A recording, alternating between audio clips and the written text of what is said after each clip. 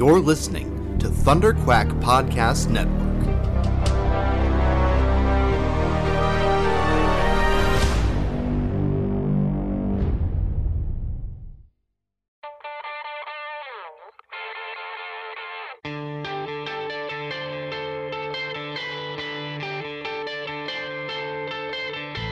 Hi, my name is Larry Lieber, and you're listening to the Epic Marvel Podcast.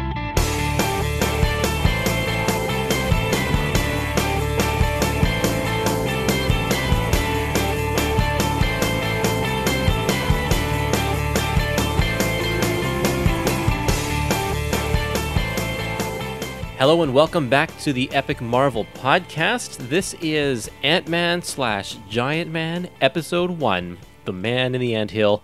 This is covering a period of Ant-Man, the beginning of Ant-Man, from 1962 to 1964. And I am your host, Kurtis Findlay. And I am Eric Findlay, your Ant-Man co-host. Ant-Man / Giant Man co-host. Right. That's very important because he changes his name halfway through this book. Yeah. Now, for those of you who are joining us because you have a mild curiosity about Ant-Man because of the movies that have come out, this is going to be nothing like the movies. Nothing. In fact, the Ant-Man in the movie is not even the Ant-Man in this book. No, it's not. In fact, the old man from the first movie is the guy we're talking about here. Right. They even call him something different here. They call him Henry Pym, not Hank Pym like they do in the movies. So... there is a bunch of stuff that I need to get out of the way before we start. I want to just give a shout out to our Patreon site, patreon.com/thunderquack. If you become a supporter, then you can get access to a ton of cool interviews and review episodes and all around kind of cool geek-related stuff. You can find us on Facebook. Just search for Epic Marvel Podcast, and you can do the same on Instagram and Twitter. And if you want to send me an email about any of these episodes or ones we have coming up, or you just want to chat, you can send it to epicmarvelpodcast@gmail.com. I had the incredible opportunity to talk to Larry Lieber, who is Stan Lee's brother. Oh, wow, yeah. Yeah, and we touched on a few things about Ant-Man, and so I'll play a few of those clips, maybe actually just two, I think, clips throughout this episode here. And then in the coming week sometime, I will release the full episode. It's over an hour long. It's really, really great. Wow. So that'll be really cool. Then, let's see, what else? I don't think I have anything else to say. So, why don't we start with the episode? Eric, can you tell me what we are covering in this episode? This volume covers Tales to Astonish, number 27, The Origin of Ant-Man, first appearance, as well as issues 35 through 59, where he becomes sort of a main character of the title. Now, what are the things that we need to know before jumping into this book? This is still sort of before the age of superheroes, and so the comic magazines at this time aren't really very genre-oriented. Or sorry, they are. They're specifically genre-oriented, Yeah. and they're mostly like one-off stories. We don't really have many ongoing multi-part kind of storylines, and so they follow specific genres. So Tales of Suspense follows sort of more suspense-driven things. We have Journeys into Mystery, we have Strange Tales, Tales to Astonish. Were there any horror-focused ones at this time? Journey into Mystery and... they all were sort of horror monster books. And so there was a mix. Yeah. There were the monster books, and there were the alien stories. Right. And there were kind of the robot stories. Yeah, kind of like the old radio programs from the 20s through the 40s. There's a lot of overlap between horror and suspense and mystery. Yeah. Yeah, a lot of these old stories, and they're just short. They're like 8-page, and each issue would have 3 stories in it and that kind of thing. Yeah. And they would all kind of deal with the human psyche, or, it would get the person into a situation, and then they would act in a way that they thought was the best, but it turned out to be completely the wrong way to act, and it would destroy their life or trap them in an alternate dimension, or aliens would come down to Earth and try to take over Earth, but then the one kid manages to, make a scary face at them. They're like, oh no, humans are scary, so we can't invade this place, and they all go away, or, something like that. Or something kind of like Signs, where it's like, oh, aliens are going to take over, but it turns out they're allergic to water. Right? Yeah. Or the classic monster stories, and that's where Groot comes from. He's one of those monsters from the golden age of Marvel. There are a few, Fin Fang Foom, he's another one. Right. And that was what made up all of Marvel's titles at the time, and they weren't even called Marvel before this was Atlas and Timely Comics. And even now we have the Agents of Atlas, who are a lot of the characters who sort of spun out from the Atlas title, and their main person is Marvel Boy, the Uranian. Oh yeah, He's an alien from Uranus. Okay, yeah, and we have also, what is it, like the Monsters of Shield?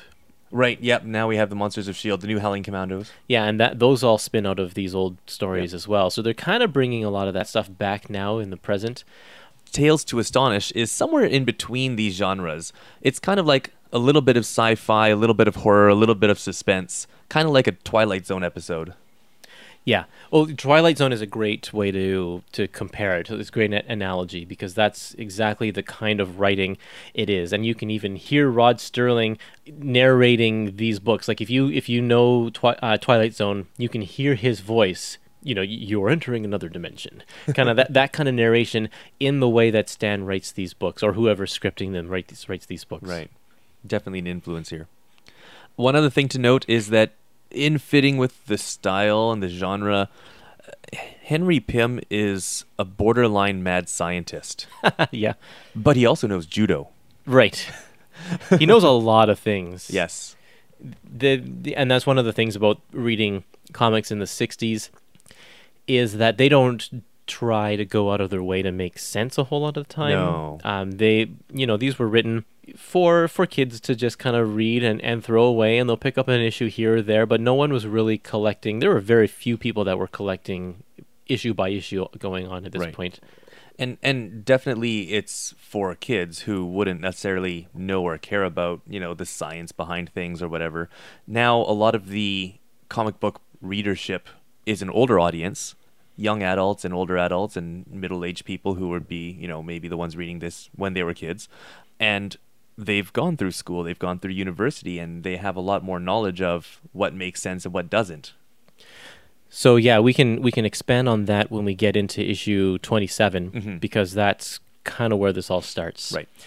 So I think the other thing to know that's important to know going into this is that Fantastic Four #1 came out a few months before this. Yeah. Because this is Tales to Astonish #27 is out January 1962. Yeah. And Fantastic Four is cover dated November 1961. So the superhero genre is brand new. And you'll even see that this first issue, number 27, isn't a superhero issue at all. It's just a standard horror story. And it wasn't until a few months later, when was it? September of that same year, so like 9 months later, that they brought him back and turned him into a superhero because of the success of the Fantastic Four, and also because of the success, or the mild success of Incredible Hulk, which had come out before that as well. Who also isn't really a hero.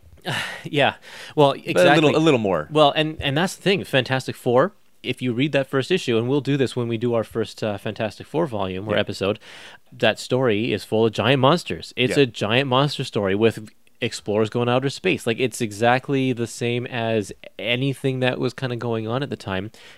Stan just happened to title the whole comic Fantastic Four. Right. And the first issue, again, we're going to get to that when we do that episode, but the end of the first issue, they sort of, instead of just sort of leaving it like a lot of these one-off stories, they go, we should be using our powers to help mankind, and sort of starts the superhero genre right there. Right. And so I don't know whose idea, I should have asked Larry, whose idea it was to bring back Ant-Man for a second go, because out of all of these one-off characters, why did they choose that guy?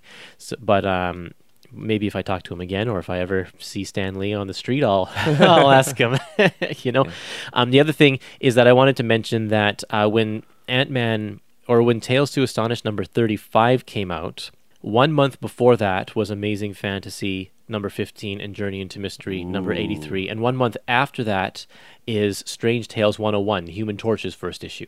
Okay. So those all launched pretty much at the same time. It was just a bang of superhero, like, all over the place for Marvel. They're really trying to cash in on that. Yeah, they really were. And they were met with some success. Yeah. And wasn't that right around the time when sort of Timely was starting to kind of fail wasn't the sort of the story behind Spider-Man that, or Fantastic Four, that Stan Lee was just sort of allowed to do whatever he wanted because the whole place was going to shut down anyway? Yeah, that's the story behind Amazing Fantasy 15. That title Yeah. was going to be canceled, so the editor said, Stan, you can do whatever you want. So he did that crazy Spider-Man story. It turned out to be super popular. Right. Yep, exactly. Okay. There's one more thing that I wanted to mention, and we'll talk about this more as we get to the individual issues, but the relationship between Henry and Janet right from the beginning is fairly obviously toxic. And it's not a good relationship. And people always sort of refer to the one incident, later on, but just even from the start, you can see this isn't healthy. Janet's always flirting with him. She says, that she loves him, and she often refers to him as a boyfriend, even though that's not what they are. But then all of a sudden, the And all next of a sudden one issue, they are. I know, and- right? And they never really but then he doesn't really act like it sometimes, and sometimes he does. Yeah. And she's not subtle about this.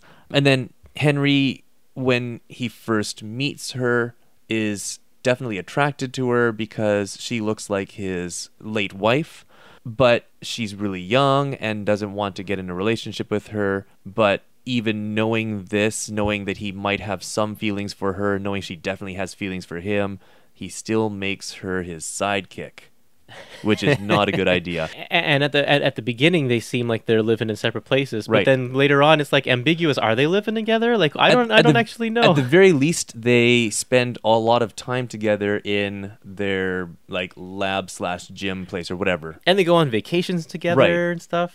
So Yeah. it's just It's really messy. Yeah. They never had the define the relationship talk. Yeah. And so Henry from his side is also not very good with relationships because he spends a lot of his time acting like a jerk to her and trying to distance himself for her, trying to make her not like him, and trying to put up a barrier for himself.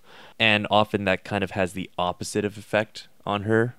And I don't even know if he does that on purpose. No, it's just well- kind of the way he is, it seems. And then there's the one issue where she goes on a date with another guy, and he gets super jealous. Right. Kind of out of the blue. It Right. was kind of weird. Yeah, the whole thing's just a mess. But that's kind of the way Stan wrote back then. That was the way that he wrote women. Yeah.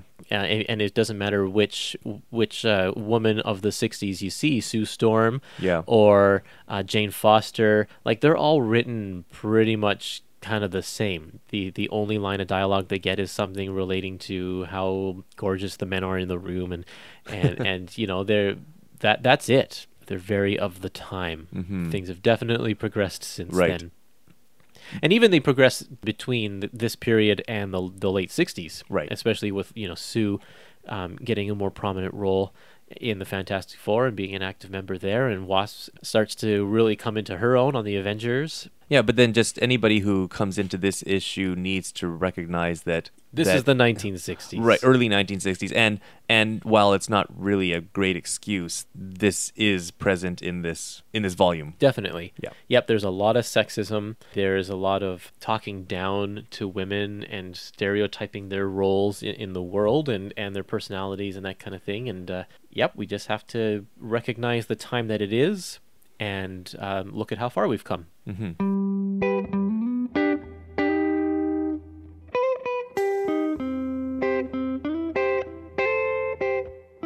Before we get into the episode, I have a Twitter poll that I put up, and I'm going to read it here. The question I asked is, in Ant-Man's Tales to Astonish Adventures, which villain is the absolute worst? Yeah. And my options are Egghead, the Living Eraser, the Porcupine, or the Human Top. Who would be your answer there? I would put on Trago. Trago. Well, I tried to have the more actual Right. kind of superhero characters because there are so many just one-off dictators or monsters or whatever. I wanted the actual super villains. I actually like a lot of those ones. So I think I'd have to say the Eraser, the Living Eraser. Okay. I would say that too. That's going to be my top pick also, because the other ones they're all really cheesy in a 1960s way, but that one has the least amount of merit. Yeah, it makes the least amount of sense. Yeah. I'm going to teleport you to another dimension through various swipes. So like I Part do of you one appears- swipe and like, oh, your stomach is over there, but not your head yet. Yeah. So the results here are, let's see here, a two-way tie for bottom, and Egghead and the Porcupine. That means people didn't think that they were the worst. And then 23% for the Human Top, so pretty much a three-way tie there. And coming in first place, which means they are the worst, absolute worst, Living Eraser, just like we said, with 33%. I asked for some comments on Facebook, and we got one really, really long comment from JC. I'm not going to read all of it because it's really long, but I'll pick out a few highlights. Thanks, JC. Yes, thank you very much. I was very excited for this Ant-Man, Giant Man epic collection. Growing up on Marvel in the 70s and 80s, the Silver Age adventures of Marvel heroes were well chronicled in flashbacks or reprints. And then in the 90s, Marvel Masterworks hardcovers supplied me with all those Silver Age stories a Marvel zombie could want, except for Ant-Man. So, this epic collection volume was very welcome by me. He says, I love how the character evolved out of the standard Silver Age fantasy horror short stories. In Tales to Astonish 27, we meet Henry Pym, and I grin thinking about how Pym got his start as the classic scientist who will be mocked by his peers who will show them all. Let me see, I'm going to move ahead a little bit here. In Tales to Astonish 44, the Wasp is added as sidekick, and despite being played as a flighty female, as was the practice of the time, she is a wonderful addition. I agree with that completely. Oh, definitely. The Don Heck art gets a little dicey during these next few issues. Skipping ahead a little bit more. Issue 49 is when we finally meet Giant Man. It's pretty cool to consider that Ant-Man had only been around a couple years before they completely changed the character. Kind of.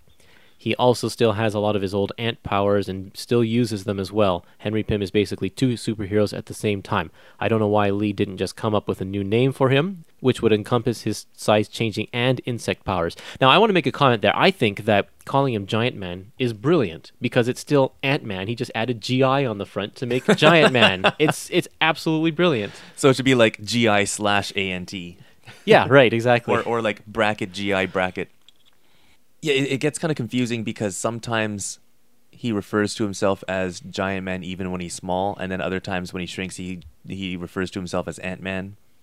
Yeah, and I wasn't too sure if the general public thought that he was two different heroes. Yeah, I mean, he sort of appears and disappears, and so you might be able to draw the conclusion that he's shrinking down to ant size, but I wonder if people just sort of go, oh, whatever happened to Ant-Man?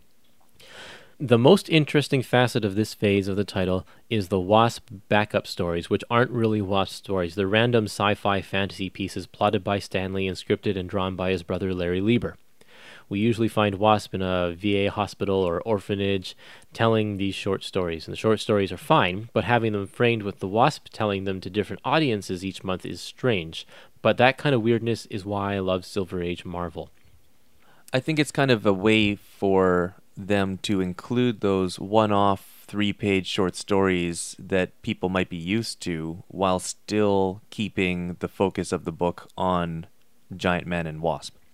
Now, what's not collected in this volume is that these Ant-Man stories are only about 13 pages at the beginning, and so there are two other short stories per issue that are not collected in this one, that have nothing to do with Ant-Man, that are not framed by Wasp. They're just the standard anthology stories. And sometimes we'd get an issue or a story that stretched to 18 pages, and there'd be only one issue or one short story at the end of that one. But yeah, once they started framing Wasp, I believe that those stories are actually old stories that they've redrawn and stuck in here with the Wasp framing sequence. And they did a similar thing when Human Torch got his own title in Strange Tales. The Watcher was doing backup stories where he'd do the same thing. It was the Watcher saying, I'm observing this alien race come into Earth, and then he'd tell the story in the typical old-style Marvel fashion, and then it would return back to the Watcher at the very end. And then those quickly disappeared once the book was a 50-50 split with another hero. Mm-hmm. JC continues, this epic collection ended up being one of my favorites, though it's hard to say why. The stories and art weren't great, and there is probably a reason that of all the 1960 Marvel superheroes to have their own titles, Ant-Man was really the only failure. I would also say that Hulk was a failure. It got canceled after 6 issues, although it did come back a few years later. Maybe it's because I like the underdog, or maybe it's because I knew so little about these Tales to Astonish stories, or maybe the quality of being so bad they're good. In any case, I was satisfied to finally unlock this hidden piece of Silver Age Marvel. I would agree. Like I don't know if it's my favorite Epic collection, but it was really good. I enjoyed it a lot. And part of that is because I'm also a fan of the underdog. Some of my favorite characters from growing up are like Darkhawk and Cloak and Dagger and Oh yeah, right. And I think what it is about the collection is that I like the simplicity of the one-issue stories. When you get into the later volumes of things, you kind of have to read the entire volume to get the entire story, and then to sort of decide what you like or not. Or you have to read the volume before. Right. Or the volume after. Right, exactly. This is really easy to pick up and read. You don't have to read the whole thing all at once. You can sort of pick it up and put it down as you need to, and you're not going to forget really what was happening before. Oh, where did I leave off? And it's just fun.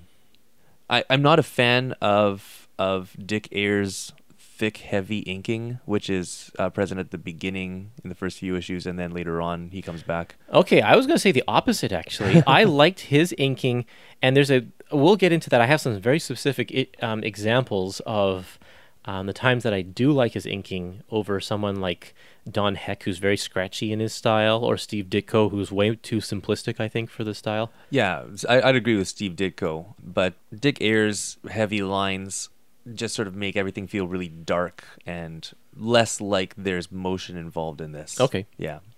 Yeah, well, let's go through this and point that out when you see it. Sure.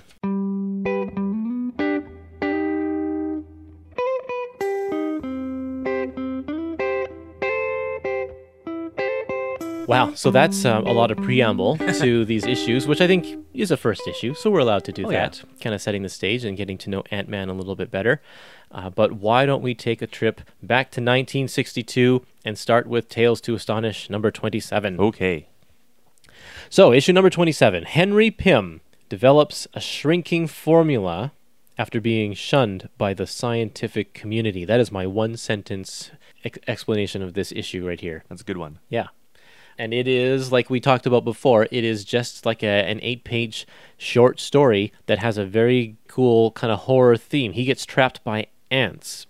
And in this one, he just shrinks. He doesn't communicate with the ants or anything like that. He just shrinks and discovers the world of ants. And you can imagine how small ants are. He's got to be pretty tiny to be able to ride on top of one of those ants. Yeah. And like I said before, this is very similar to something out of the Twilight Zone. Oh, I'll show you. It's going to be such a great thing for the world if we can shrink things down. Shrinks himself and goes, oh, this is not what I expected. All of a sudden I'm at the mercy of all of these ants. Mm-hmm. Will I ever get big again? Right. Yeah, exactly. The fear of not being able to ever return back to normal size is what they're playing at here. It's interesting to note that it is a serum that he pours on his arm in order to shrink. It's not a gas. It's not a pill. It's not particles. It's not mental abilities or whatever. Yeah. The way he turns into Ant-Man changes several times throughout this book and even further on. But in this one and in the subsequent few issues, it's just some sort of liquid chemical that he pours on himself, and it shrinks himself and his clothes, but nothing else in the proximity. I wonder what would happen if he would drip some on the floor. Right.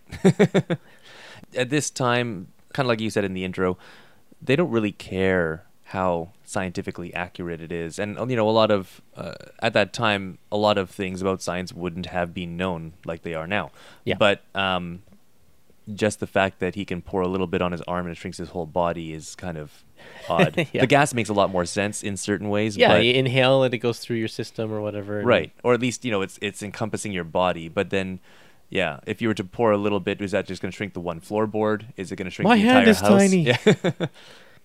Yeah, I don't know that there's too much to say here. It's, there's only 8 pages, so it's Jack Kirby. We could mention that. Jack Kirby doing the art. And actually, I do have something to say. I have a clip of Larry Lieber talking about his involvement in the creation of Ant-Man. My brother Stanley, of course, made up the characters, the superheroes. But he happened to like my names for the civilians. I made up the civilian names, all right? Okay. So I had to make up a name. It originally started with the Ant-Man you mentioned, and I figured the Ant-Man was supposed to be a scientist. So I figured, what's the name of a scientist? And I used to look at the back of the Merriam-Webster dictionary, collegiate dictionary. They have two sections, one biographical names and one geographical names. And when I started writing, I'd look there and to get an idea. And somewhere I came across the name, I don't know if it was both names, but Henry Pym. And I said, I like Henry Pym. That's a good name for a scientist, you know? Nice. Henry Pym, it sounded. So that's the name I gave him. I was thrown when I went to see the movie, and they're calling him Hank. To me, Hank is the name you call a guy who works in a garage. Hey, Hank, have you finished right. Putting on the tires yet? You know. Yeah. The Hank is a derivative of Henry, and sometimes they call the Beast Hank McCoy instead of Henry McCoy. When he's a doctor, then he's Henry McCoy, but when he's pals, then it's Hank. They do that all the time. Tony Stark is Anthony Stark. Yeah. I don't know, Johnny Storm, Jonathan Storm. Yeah, he is. Or Sue for Susan. Yeah. Right.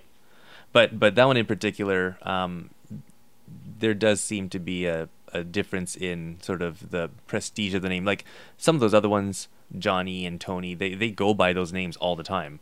But when it comes to the Henrys, it's sort of the Henry when we need to be important and Hank the other times. Right. Yeah. And so then to have Henry Pym become more permanently Hank Pym, they almost never call him Henry anymore. It's true. Then, I can see where he might be a little annoyed at that. Yeah, because he put some thought and attention into choosing the name. Right. This is definitely a scientist name. Yeah. Tales to Astonish number 35, The Return of Ant-Man. Ant-Man realizes that he should not have destroyed his serum, creates a helmet to communicate with ants, and foils a robbery. It's not just any robbery. It's communists. Communism. It's communists that are stealing an anti-radiation gas. That's just not your run-of-the-mill robbery. Oh, no. Communism plays a huge role in this book and all of the 1960s books. Right. The communism, Soviets, Red Chinese, they are the villains all the time throughout these books, and you'll see communism pop up again and again in this one collection itself as well. And this was the time that we were living in the 1960s. Yeah, I mean, it's similar to how if you were to watch all of the seasons of 24, you go through, the Middle Eastern Arab people, they're the enemies. Oh, but then the Chinese are the enemies, and then the Russians are the enemies. It sort of follows whatever is the, quote, enemy in the media at the time. Right, yeah. Well, and this was the Cold War era. Oh, definitely. So in this issue, when he's making his helmet, well, first of all, they kind of retcon the end of issue 27. He pours his serum down the drain, and then sort of immediately after that, he goes, oh, I shouldn't have done that. I'm going to recreate it just for knowledge's sake, but I'm going to lock it away in my safe and never use it again. But then when he goes to make his helmet, he talks about how learning how ants communicate, and ants actually communicate by smell using pheromones and sort of sensors in their antennae. But they didn't know that at this time? I guess not. No, not really. Or at least Stan didn't know this at this time. Stan didn't know this, yeah. But they should have known that ants don't have ears, and it does mention something about the ants using their ears, sounds reaching their ears. Huh. Although it turns out that only fairly recently there was a species or a couple of species of ants that they found that actually do have these little ridges on their back, and they scrape them with their leg to generate a sound, like a cricket. Kind of like a cricket, and they do that to indicate danger. Okay. And they don't hear the sound, but they can feel the vibrations that the sound makes on the ground through their legs. Okay. Yeah. So if he was going to go with the communicating by sound method, then that would be the way to go, although they wouldn't have known that at the time. I just think it's kind of funny that they'd go with like electromagnetic radiation, radio wave, something. In this one, we find out that not only can he communicate with ants, but when he is shrunk, he actually retains the strength that he had when he's full size. Like, we know that ants can lift a tremendous amount of weight compared to their body size. Yeah, 50 times approximately. But with Ant-Man, we're talking like 500 times. Oh or yeah, something like he that. says it's the and the thing is that he says that he retains his full strength as a human, which is probably, I don't know, 100 pounds. Yeah. But if he's average, I mean, who knows if he has super strength or not, or like Batman level strength. But to have that much strength when you're the size smaller than an ant, like he could punch the beetle that he's running away from, and it would probably explode. Yeah, right, exactly. Or like, I don't know, if you can imagine poking a pin through a piece of paper. Yeah.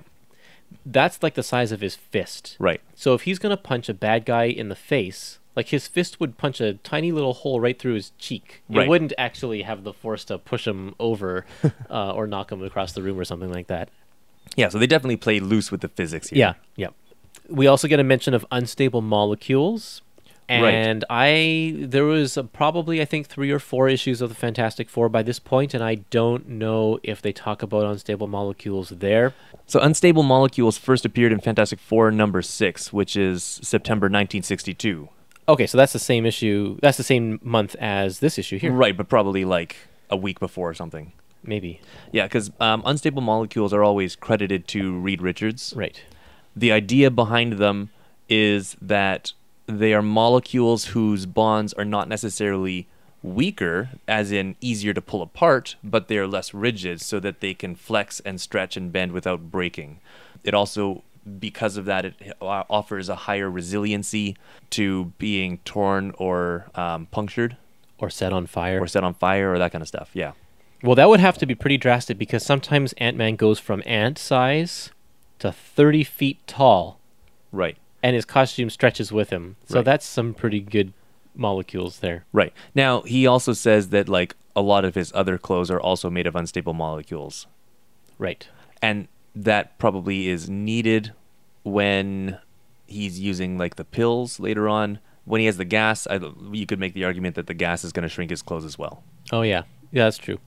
As was the practice in these early 60s issues, this story is only 13 pages, but it's broken up into 3 chapters. Each chapter has a very specific purpose, and then they lose that sort of writing, that style of writing, pretty quick. And the 13 pages just becomes kind of one larger story that doesn't need to be broken up. Yeah, it's hard to break down such a short story into multiple parts. Yeah.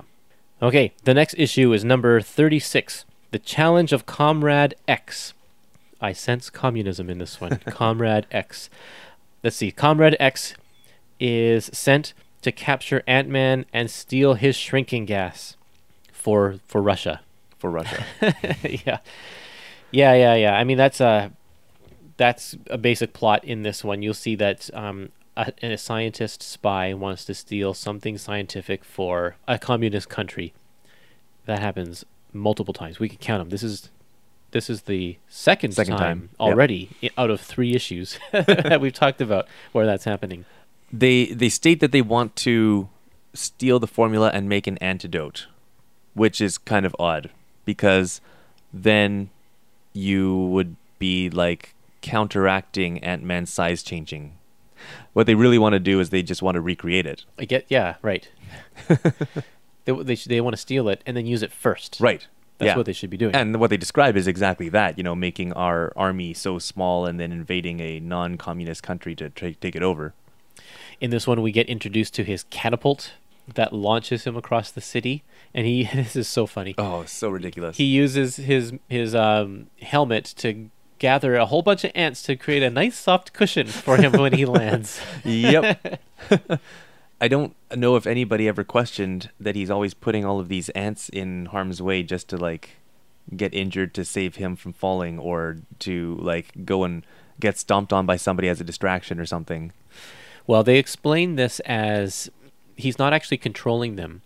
He's asking for help, and they view him as a friend, so they're willing to help.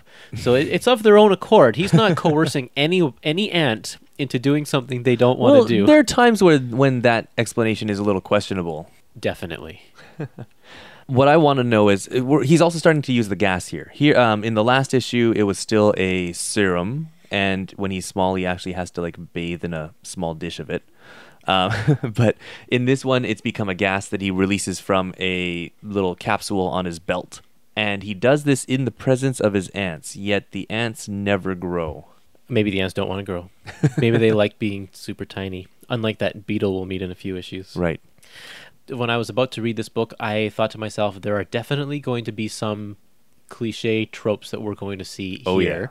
Yeah. One of them is, like, I assumed that DEET, flypaper, and anteaters were going to be in this book. And sure enough, all three of them do. DEET is in this one here. He gets sprayed by DDT. Which is an insecticide. And it was insecticide. very common in spraying crops, but is now banned. Yes, it's very, very bad stuff. Yeah. It's what led to bald eagles being on the brink of extinction was largely due to DDT. The other trope that we will visit a few times in this one is what I call the Scooby-Doo ending, even though Scooby-Doo hadn't come out by this point, because that's 1969. But that's the one where the person we meet at the beginning who's asking for help... The one new person. Yeah, ends up being unmasked at the end as being the villain. So that happens in this issue as well. And it usually ends up with a... curses, I've been foiled if it wasn't for you. It wasn't for you meddling children. When the lights go out in this issue, there's reference to Ant-Man feeling like Samson pulling down the pillars of the temple. So when Samson in the Bible was captured by the Philistines, they gouged out his eyes so that he was blind. And then one time they call him to the temple to be a form of amusement as he stumbles around, and he pushed down the pillars to the temple, causing it to collapse, killing everybody inside. Nice story. Sounds like a superhero. Yeah. So that's why he makes reference to that as he's trying to topple Comrade X. Now, my one question here is, and, again, this goes back to it doesn't all have to make sense. Yeah. If Ant-Man knew that the woman was Comrade X since being in her handbag, why did he walk into the trap on the ship? Why didn't he take some other way to get onto the ship where he probably wouldn't be captured? Well, I don't know. Maybe he didn't know that was going to be the trap, or that they were onto him. Maybe they didn't know that he thought that he was being sneaky. Yeah, maybe. But I don't know. One of those things where I'm not holding my breath waiting for a good answer for that one. Issue 37, Trapped by the Protector. In this issue, we have Ant-Man coming to defeat someone known as the Protector, who is basically running a protection racket, extorting people for money so that he doesn't break their stuff. It's protection from himself. The Protector is oversized and strong and has a disintegrating ray. Dun dun dun. The first page of part 2. This is a fantastic example of how great Jack Kirby is. So the first page of part 2, a good quarter of the page is taken up by the title at the very top, and then the rest of it, the bottom half, is broken into 8 panels, 2 tiers of 4 panels each. And in these panels, Kirby puts only the essential information and shows exactly what needs to happen. His scale, his perspective, his action, everything is right there. This is Kirby at his finest. He knows exactly how to show us what is going on, and a lot happens in these 8 panels that are fairly small. And Stan packs it with dialogue, but we're still able to see everything. Yeah, and every panel of these 8 panels is a different angle and different perspective from a different distance, all that kind of stuff. And that just makes it more interesting. Yeah. There is Wally Wood put out he had a little poster that he'd put up that had something like, here are essential comic book panel layouts that always work, or something like that, and they're basically all of the ones that you see in that, plus a bunch more. They knew what they were doing back in the golden age.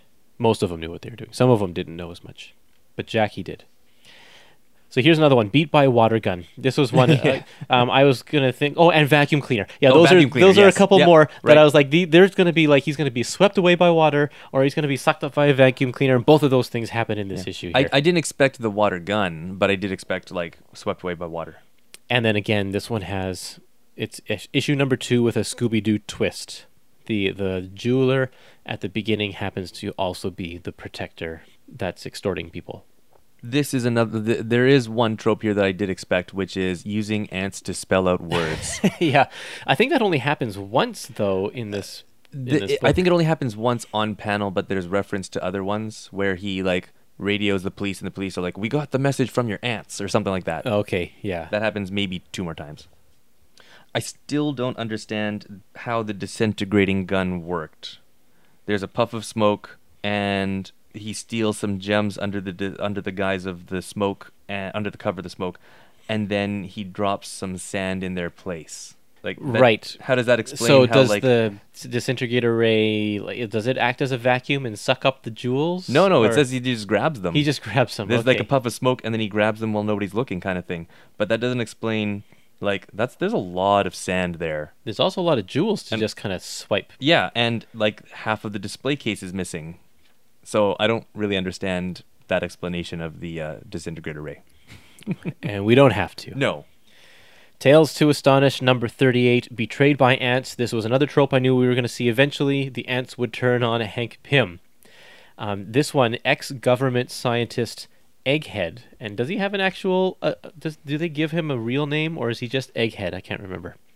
But Egghead is hired by the mob to get rid of Ant-Man. He's disillusioned with the government and his job, so he's out to make some cash. And this is a real kind of Batman 1966 style villain. In fact, I think there is a Batman villain called Egghead, isn't there? Egghead, something like that. Yeah, there is. Especially from the 60s TV series, there definitely was. Which would have come out after this book came out. So this Eggman is first. But this is also the issue where we see the fly paper trap that I was going to say we were going to see.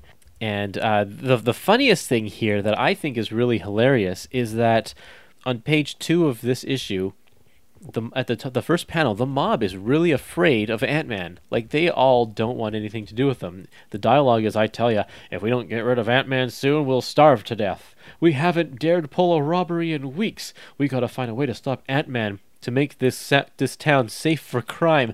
Like, they really play up how awesome Ant-Man is, and he's really not that awesome. Well, he stops, like, all of the crime. And I guess he's the only superhero, really. No, Spider-Man and Thor and all of them are they're all around by now. Yep. But they haven't banded together to form the Avengers yet. Right. That would be the big thing that would put him into obscurity. Right. So in this issue, we also see another example of the inconsistency about his strength proportionate to his size. He says he has the strength of a, quote, normal man, yet he's swinging a full person fully above his head. Yes, I wouldn't be able to do that at full size. I don't even know that, again, like Batman, Captain America might be able to because he has super strength, but Batman, like the peak of human physicality, I don't know that Batman could do that. Oh, Batman can do anything. Oh, yeah, right. Given enough time and advance warning, Batman can do anything. Egghead is sort of the very first Ant-Man villain. These other guys that we've seen before this are just random communist spies or whatever, but Eggman comes back a few times in this collection and goes on to have his own kind of villain career throughout history. So we could call him kind of Ant-Man's first villain, kind of the Joker to Batman. Right. Just not as crazy. Not as interesting. Yeah. Egghead does fight Ant-Man quite a bit, most regularly, but he also does sometimes go and fight other people like Iron Man or whatever. Oh, okay. I haven't come across those issues yet. Oh, that's a lot later. Mostly he's an Ant-Man villain. Which means we don't see him very much because Ant-Man doesn't have his own series very often. Okay, following on the theme of 60s tropes, everything gets their abilities through radiation. So we have in issue 39, we have a beetle that has become intelligent by radiation. It's titled The Vengeance of the Scarlet Beetle. And he decides that he wants to sort of take over all of the insects, rule the insects, and then through that take over the world. And once he meets Ant-Man, he realizes he could become giant and take over the world by being a giant beetle. This was a pretty ridiculous issue. Very. They're all kind of ridiculous in their own way, but this one was just kind of more over the top, especially because of the not only is he just a giant beetle, but he gains some sort of intelligence. Yep. And can talk in English and has evil machinations. Yep. All things that I think wouldn't happen if you just were affected by radiation. But I don't know. No cancer. No, yeah. The other thing about this one is that all of the whole insect kingdom, he seems to be able to control all of them. Ants, grasshoppers, moths, beetles, whatever, everything. Because I mean, he wasn't able to speak English. He gained telepathic abilities. Oh, and that was Right. translated through the helmet, Right. I guess. Yeah. Yeah. So, but still, being able to he just was that charismatic as a beetle that he could send signals to all of the different insects and have them obey him. At the end of this one, the police are disappointed that Ant-Man didn't show up to take care of this one, so he did everything behind the scenes. And I thought that was an interesting touch. Mm-hmm. They didn't have to put that, but they did put it in the story. One thing that was very odd is that in the last issue, Egghead tries to trick the ants into rebelling against Ant-Man as their leader, and Ant-Man goes, "Oh, well, they don't view me as a leader, but as a friend, and we work together and we help each other out," kind of thing. They're not motivated by greed, etc. Right. And then in this issue, the beetle tries to gain the popularity with the other insects by using the motivation of greed and power and all that kind of stuff, and they go with him. Oops.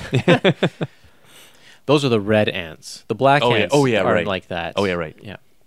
And then here, Ant-Man is also described as the ants' leader and not a partner or a friend. So they just kind of forgot what happened last issue. Issue number 40 is called The Day Ant-Man Failed. And in this one, in order to stop a criminal, Ant-Man fakes appendicitis to take him out of the picture, and then sneaks around and taps the bad guy on the back saying, "I was just kidding, you're caught," and punches him in the face, and there you go. That's kind of the whole thing. The bad guy in this one's called the Hijacker, and he is hijacking armored cars in order to get the jewels from them. Another Scooby-Doo-esque trope. This is Scooby. Well, the whole ending. Well, yeah, but I mean the very first panel we see Henry Pym creating a new type of super gas mask for the army, and wouldn't you know it, it's the thing that helps him stop the guy in the end. Yeah, but this one has the same sort of Scooby-Doo ending that I was mentioning before, where the guy at the beginning is revealed to be the villain overall. So that's the third time that's happened in this book. Also, art by Jack Kirby. There are some great panels here where Ant-Man is inside the engine of a car, and just again the different perspective, the angles that he uses, just make it really interesting.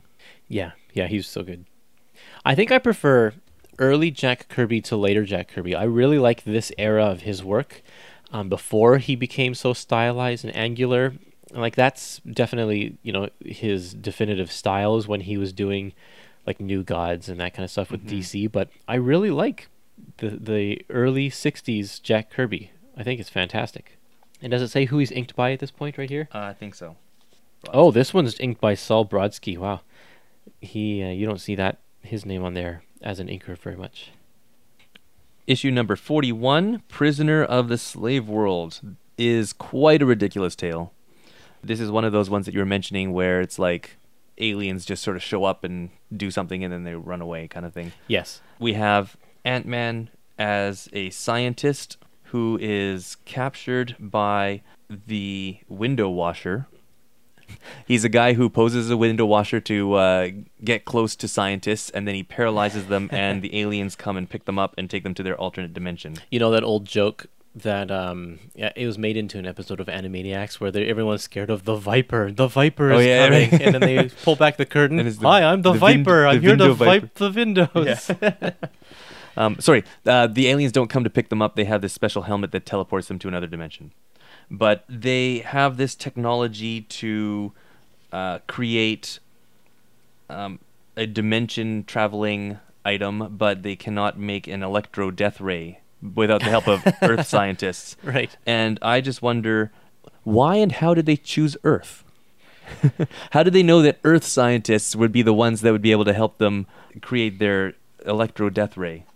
I guess they sent scouts out to every planet to see which was the most advanced. Right. And maybe Earth was. Yeah. Good thing they didn't land in Africa or something. Ant-Man finds some local alien insect type things and manages to communicate with them, and they're like, "Oh, sure, we'll help you out." Yeah, the whole thing is what's the bad guy's name? Kula or Kula. Kula. And Kula is actually a dictator. It's also an analogy of communism, because Kula is a dictator on his planet. He's keeping his entire planet enslaved, and because at the end Ant-Man overthrows him, he liberates the entire planet. Yeah, and as soon as Kula is sort of taken care of, the resistance forces burst through the gate and take over pretty easily. Yeah. I find it interesting that Ant-Man doesn't wear his costume at this point. He keeps it, it's miniaturized, Yeah. and he keeps it in a handkerchief in his pocket. Yeah, he just has it folded up there. It's so funny. So then Like, he sort of he has has unstable molecules, Right. so why isn't he wearing the well, outfit? exactly. He mentions in this issue that he's wearing unstable molecule clothing so that when he shrinks, it will shrink with him. Yeah.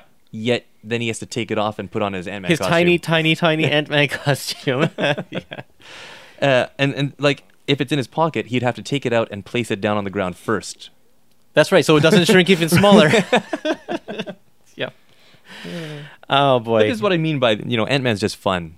Yeah, It is. really doesn't have to make sense. No. And I was surprised that it took this long to get aliens into the book, because that's something that Stan leans on very heavily in, like, aliens pop up all the time. In the first few years of Marvel history, there have got to be like 50 different alien races introduced. In the second issue of Fantastic Four is the Right. Skrulls. Right. In the second issue of the Hulk is the Toadmen from outer space. But we had to wait, how many issues is this? 1, 2, 3, 4, 5, 6, 7 issues into this book or so. Yeah. Before we got aliens. And Journeys into Mystery, first appearance of Thor, he's fighting Saturnians. Oh yeah, the Stone Men from Saturn. Yeah, Yeah. that's right. The very first issue. Who, by the way, are the race that brought us Korg, who just made an appearance in Ragnarok. Ragnarok. Yeah. Yeah, he is a movie. character from the World War Hulk miniseries. Right. But yeah, he's in Thor Ragnarok as well. Nice. Yeah, I'm glad they pull out those kind of obscure characters. This was also the first issue that Kirby does not draw. It's art by Don Heck, and definitely has a different style. He's not as solid. He has a much looser kind of feel to his art. But moving on, issue number 42, The Voice of Doom. And here we meet a guy named Jason Craig. He gets amazing powers after being bitten by a radioactive microphone. No, I mean, sorry. Radioactive waves travel through the microphone and hit him in the nose. And he gets the power of persuasion. And he uses that to sell dog food and to do a whole bunch of things. But then he realizes he can control everyone, including Ant-Man. He gets, yeah. His whole purpose is he's just jealous of Ant-Man's popularity and how much they like him. So he wants to kind of get rid of that. It's one of those, like, if I'm going to be the best, I have to beat the best, and the best is Ant-Man. Not the Fantastic Four. No. Not Spider-Man. No. Definitely not Thor. Oh, that guy. Ant-Man. I'd like to point out that this one in particular shows a lack of understanding of science. First of all, they describe the radiation that affects him as being ionized atoms, which is possible, but that would be alpha radiation. And alpha radiation is like one of the weakest ones. And it's like one of the weakest types of radiations, and it can be blocked easily by like a sheet of paper. If that were the type of radiation being let off by whatever science lab down the road, it would not have reached them. Also, signals don't get amplified coming out of the microphone. That's right. They go through the microphone to the amplifier and then out the speakers. So then it should be coming out of the speakers that it would be amplified if it were going to be amplified. But again, as a particle, it wouldn't be amplified because it would be amplifying like Incoming. well, it doesn't amplify particles. It amplifies electromagnetic waves. Right. Oh, yeah. Okay. Well, I don't even understand the science behind covering the microphone. He's defeated the Jason Craig by covering the microphone with microbes of laryngitis Right. that infect him and cause him to not be able to speak. Which that part kind of makes sense, but then Craig doesn't even really bother trying to to control anybody again, because he's like, even if I get past this laryngitis, I doubt my voice is going to be the same again. It's like, well, You don't know that. You don't know that. If you're fully healed, then you should be like the same as before. So, But I guess laryngitis counteracts radioactivity, oh yeah, right. alpha radioactivity, That's because right. it's so weak. Yes. I do think, though, that this is kind of a frightening story in the sense that Ant-Man is shrunk, and he has to stay shrunk, otherwise he will follow. Is that true that if he stays small, he doesn't get affected by the guy's voice? No, it was the helmet. Yeah, it was the helmet. But He stayed small in order to escape the people of the city, so Yeah. he's being chased by an entire city of giants. Right. To him. yes. Who are all looking for him, and that's Yeah. actually kind of frightening. Yeah, if he were to regain his proper size, then he'd be much easier to spot. But they don't know who he is, so he could have just taken off his costume. Oh, but then he would be under the spell. Yes. Right. So he has to keep his helmet on, which means he's going to stick out quite a bit, so he stays small. Why can't he wear his helmet when he's full size? He could, but then he'd be just obvious. Oh, obvious. Oh, yeah. Yeah. So it's a lose-lose situation. Right. But then they start putting magnets on the ends of sticks so they can pick him up by his helmet. That's actually kind of smart. Yeah.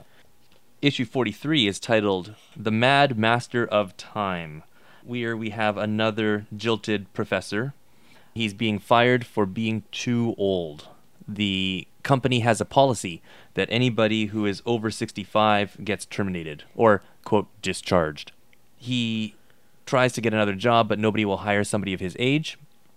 And he doesn't want to seem like a failure to his nephew who is coming to visit, his grandson who is coming to visit.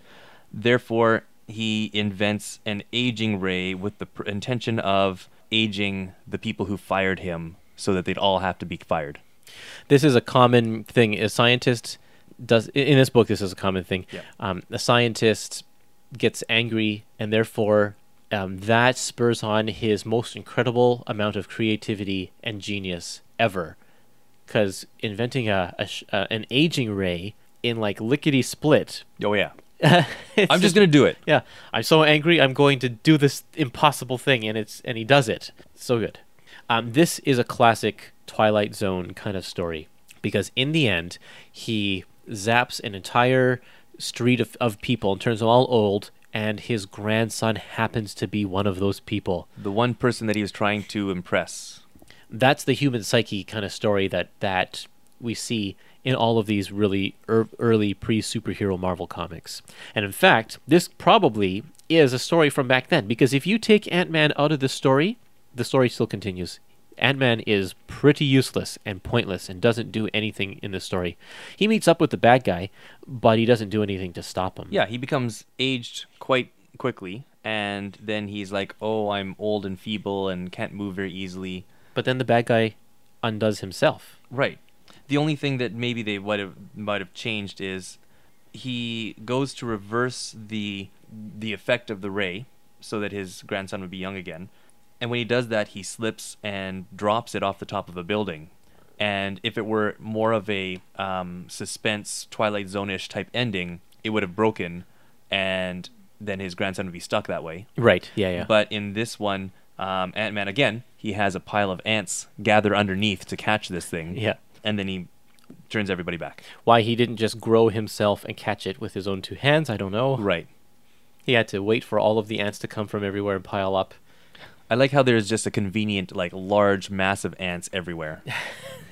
Well, there are underground. I'm sure there are tons of ants all the time everywhere. We just don't see them all. Mm-hmm. Oh yeah, that's it for the Don Heck issues, because this next one, Jack Kirby returns. Oh, Don Heck inks. Don Heck is the inker, yeah, that's right. And it's a very different feel with Don Heck inking than the previous issues, because it's much more lighter, a little sketchier. He puts in, I think, a lot more just kind of lines instead of thicker shadows and that kind of thing. But this issue, number 44, is called The Creature from Cosmos. And this is the very first appearance of the Wasp, of Jan Van Dyne. And in this one, Jan Van Dyne's father is a scientist. He's trying to make contact with life in outer space. Little does he know that they made contact like a few issues ago, but that's not important here. And then he unwittingly unleashes this creature from some part of the universe that comes to Earth and starts raging, and he gets killed in the process. And because of that, Jan has to team up with Henry, and he gives her powers. She lets him experiment on him and give her wings, and just some weird things here. This was a fun issue. It is nice to see Wasp in here, but it's again one of the more ridiculous issues. Plus, I think it's one of the earliest times we can say that Marvel retconned an origin story. Oh yeah. Now it's interesting because it is a reimagining of Ant-Man's origin that mostly works with the original version. The biggest thing is that they've changed his motivation. Yeah. We also get a flashback. We find out that he was married to Maria, and that Maria was killed as part of a Soviet plot. Those darn communists. That's right. So he made his growth shrinking formula in order to become a superhero and gain vengeance against the people who killed his wife, as opposed to in the first issue where he was just shunned by the scientific community. Well, no, that still happens in this one, it seems like. But his motivation was to like give foreign aid and basically, help people. Oh, I guess you can't consider shrinking an army down for easy transportation to necessarily be helping people, but depends on what people you're helping. Well, exactly, right. But the idea was, I'm just going to do this. This is going to be great for humanity. Whereas now it's out of revenge. Yeah, now it's like, I need to become a superhero to get these people. Yeah, I don't know. Yet he makes himself shrink. Yeah. I will defeat them all by becoming tiny. Yep. The interesting thing is, while Maria dies here in the USSR, she did have a daughter. I don't know exactly the timeline on this. She had a daughter named Nadia, who is the present day, one of the present day wasps. So Jan Van Dyne is one of the wasps. Yeah. Still, and Nadia Pym is another wasp, the young one. She was raised similarly to Black Widow, Red Room training, and okay, like former KGB type stuff. She mentions one of her earliest memories being with a guy with a red star on his shoulder, who would be Winter Soldier. Yeah. Yep. And she is the comic version of the Marvel Cinematic Universe's Hope Van Dyne, who is the Wasp in the movie. Okay. Because Nadia is Russian for hope. Oh. Yeah. So that was and she appeared just after the Ant-Man movie came out. Oh, okay. Yeah. Okay. So she was created because of the movie. Oh yeah. But isn't there a Hope Van Dyne in Marvel Comics already? Not that I know of. Who was Stinger from? Oh, sorry. M2? Right. Sorry. Yeah. Hope Pym. Hope is also the name of Jan and Hank's daughter in many alternate futures. Okay. Yeah. So Stinger from MC2 and also the Young Avengers, I think. Okay. Yeah. But this is Nadia. And she has met and bonded with Janet. Janet's kind of being like the mother that she never had as the stepmother. This is modern day. The modern day stuff, yeah. The modern day current stuff. Yeah. And so I wouldn't be surprised if she actually changed her name to honor the Wasp at some point, similar to how Rachel Summers changed her name to Rachel Gray. Or Nick Fury Jr. just went by Nick Fury. Right. And adopted an eye patch. Right. To be just like his dad. Just like his dad. Yeah. So this is one of the first issues that is double size. Not quite double size. I mean, it's 18 pages instead of 13 pages. So there's only one additional story at the end of this issue that is not reprinted in this book. And also, this is the first issue where H.E. Huntley is doing the script.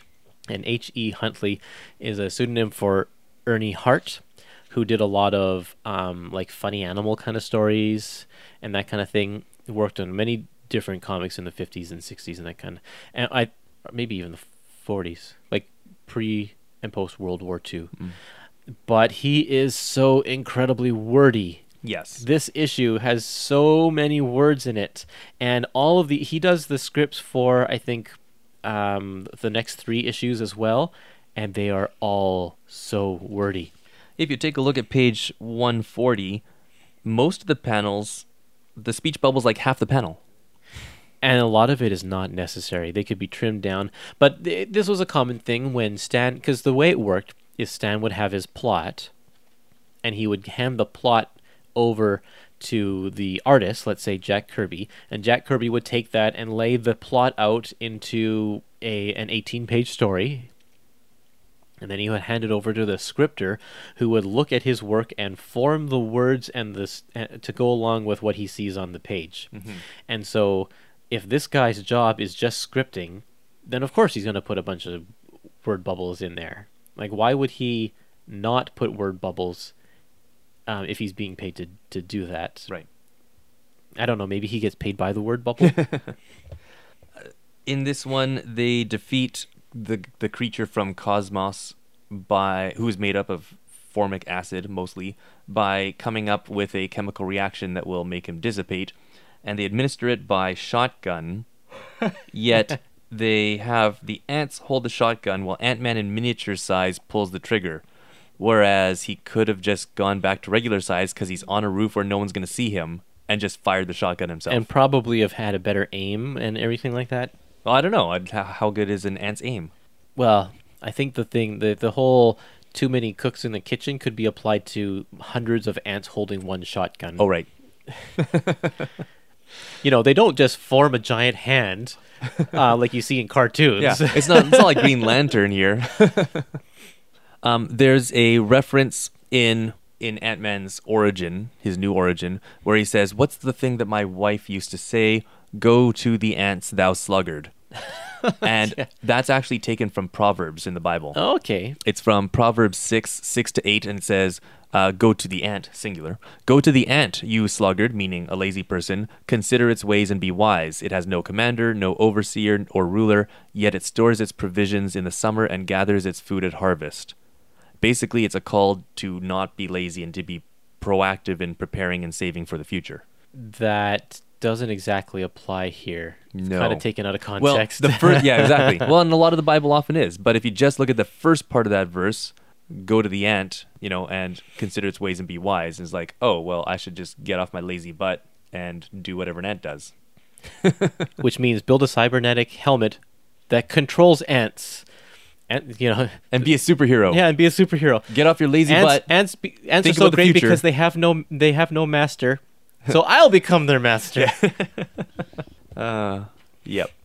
The interesting thing about having the tiny cells that create the wings and the antenna for the wasp is that artists often get mixed up. And so in this issue, they actually draw the wasp's antenna before she shrinks. And in the next issue, they draw wings on full-size Janet. Oh, yeah. Yeah, and so, it's kind of confusing because when you draw the panel of the perspective of the panel to sort of match what size they're supposed to be, you kind of forget when she's supposed to have wings or not or whatever. So I wonder if that's the case where Jan was actually small and had wings, but then whoever was writing the script wrote something to reference her being full size. Right, maybe that could be. We'll have to see. Yeah. Speaking of, issue 45 is the return of Egghead in The Terrible Traps of Egghead. And here is one more of your tropes. Egghead, who got away last time. We saw him sort of mentally unstable. He hears some common thugs talking about Ant-Man and the Wasp. He becomes very interested and decides it's time for him to get his revenge. In order to do that, he grows a beard and pretends to be a professor of zoology or something like that. Specializing in wasps. And his plan is not to attract the attention of and fight the wasp, but to just capture her as bait for Ant-Man. And again, this goes back to the stereotype of women and their role in superheroing at this time. But this one's a little ridiculous because out of all of the things, like we've never heard Jan Van Dyne express any sort of interest in actual wasps. She only has interests in men, right? Fashion, right? Jewelry, yeah. And later on in this book, the magician lures her away because of a fashion show that's inspired by her. That's right. That's an effective way to gain her attention, not putting on a presentation about wasps. In fact, anytime Henry starts to talk about anything science-related, she just sort of blows him off and goes, how boring. Yeah, I wish you were more manly and adventurous or something. Yeah, yet she goes to this wasp show, presentation. She's captured, which draws in Ant-Man, and as they are fighting Egghead, he reveals an anteater. We knew it was going to happen at some point, folks. And they are able to do away with this anteater and stop the Egghead even with his beard. And again, he ends with a very sort of trope villain speech. I'll be back next time, and I'll get you next time. Is this the first returning villain? This is the first returning villain. Yep, there we go. Cementing his place in Ant-Man history. Yep. In this next issue, number 46, when Cyclops walks the Earth, Jan and Henry and Jan go up against the X-Men. No, wait a minute. This is a different Cyclops. This is an actual mythical Cyclops, a one-eyed monster. Henry and Jan go on vacation in Greece, but then are warned by locals about a huge monster that's stealing boats and kidnapping sailors. And then they find out that eventually it's actually a robot. And then they find out it's actually aliens. So this is Aliens number 2? This is Aliens number 2 doing the same thing, running away from Earth when they find out how powerful humans can actually be. Your classic alien setup. On page 166, who was it that scripted this? I think this is a Huntley episode. Huntley. It is. Or maybe it's the letterer that did this, S. Rosen. On page 166, the Wasp is referred to as Janice. Oh yeah, I noticed that. That's right. Yeah, that I don't know if that's the person who did the script or if that's the person who did the lettering. It probably is the scripter, especially since Huntley is new to this book. But I don't know. Yeah. That's kind of like when they call Bruce Banner Robert Banner, right, in some of those Fantastic Four issues. Mm-hmm. Or Peter Palmer in one of the early Spider-Man issues. In this one, in the last issue, the Wasp picks up a needle and uses it as her stinger because wasps have stingers. In this issue, she pulls it out again. But where does she keep it? In her... like Wonder Woman, down the back of her dress. That's right, yeah. It just sort of appears. She doesn't have it, and all of a sudden she does. So that was kind of weird. Maybe it's really tiny and she pours some enlarging formula on it and it grows bigger. It's smaller than ant size. So yeah, and then they do away with this robot by taking control of it. It works on electro frequencies the same as ants, so he tunes it to the frequency of his helmet and commands it to walk into the water until it's covered up and it rusts and can't move anymore. And I would love to see a story where they revisit this. Like, I don't know, Namor finds it underwater and brings it back to life and now it's under his control or something. Yeah, or even just like some Atlantis-seeking archaeologists or something find it and turn it back on. And it rises out of the sea. That'd be kind of cool. Yeah. Number 47 is called Music to Scream By, featuring Trago, the man with the magic trumpet. Yes. This is a good one. It's another one with a script by Huntley and art by Don Heck. This is a weird one because it takes place over several time periods. We start off with Ant-Man and Wasp rescuing sort of this old wizardy type person who knows of some ancient magics and makes reference to this Gazandi who is able to hypnotize and control people. Then on their way home from this adventure, they decide, Ant-Man and Wasp decide to stop off and listen to Trago and his magic trumpets, a jazz combo. And after that performance, Trago actually steals from the venue. And they don't stop him, and then a guy kills his Uncle Ben. Right. And then Ant-Man becomes Spider-Man. Spider Ant-Man. With the size of a spider. That's right.